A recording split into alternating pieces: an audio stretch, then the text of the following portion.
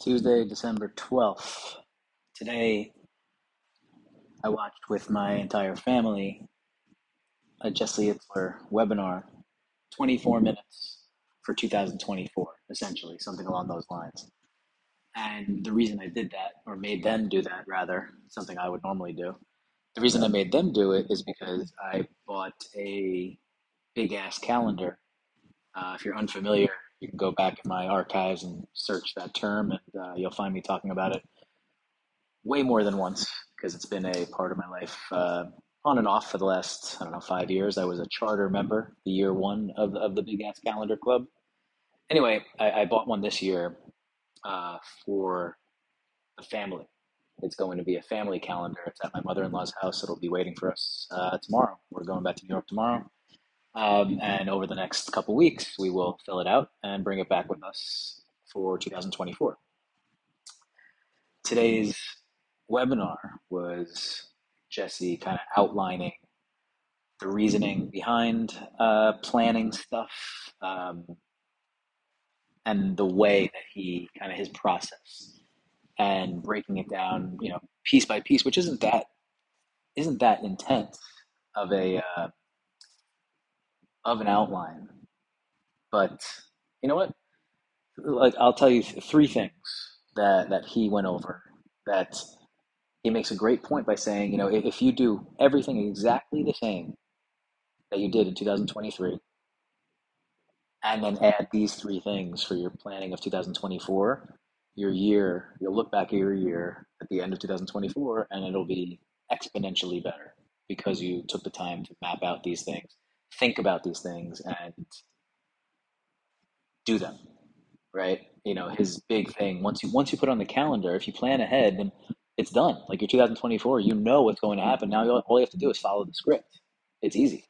Obviously, there are curveballs in life all the time, and who knows what will happen. But for the most part, your year is somewhat predictable. So if you don't want to be on other people's agendas, you plan ahead and lay your shit out. So his three things are: one, misogi, which I've talked about many times here as well.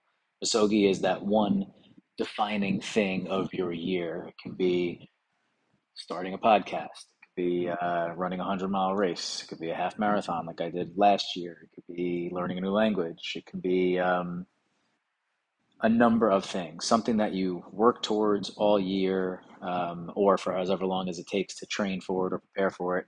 And then you look back 5 years from now and you're like, oh yeah, 2024, that was the year I launched my side hustle.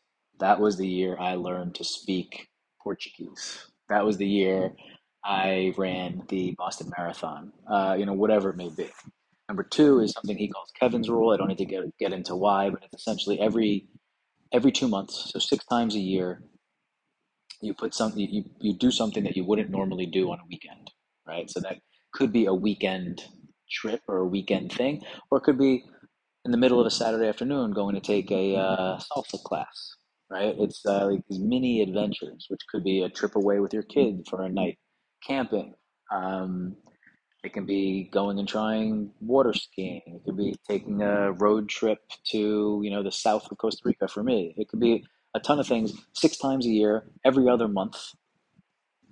And if you do that, it compounds over time. If you do six of those every year for the rest of your life, or while you're still, able-bodied, you put tens, if not hundreds, of these things on your calendar, on your life resume, depending on how old you are and how many years you have left to do these things.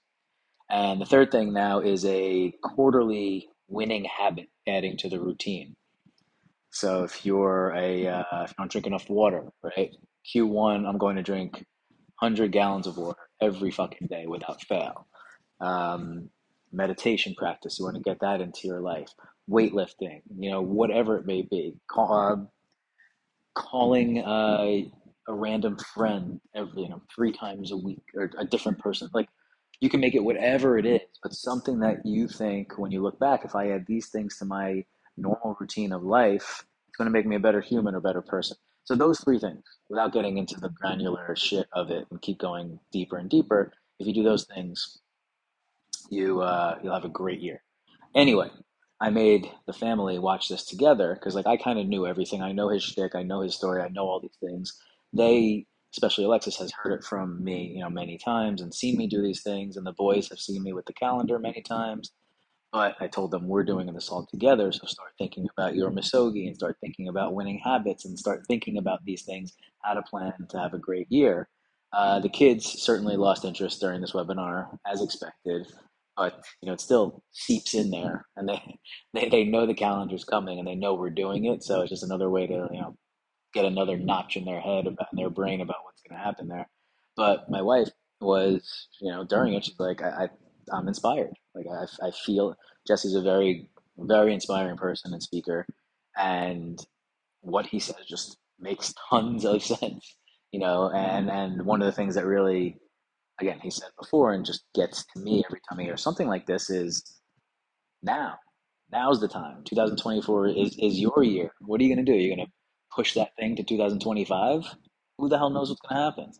That race you always wanted to do, you're going to do it in 2026. It'll be better then. You'll have more time then. No, you do it now. You put it on the calendar. You do it in 2024. You take that trip. You make that call. You see that friend. You run that race.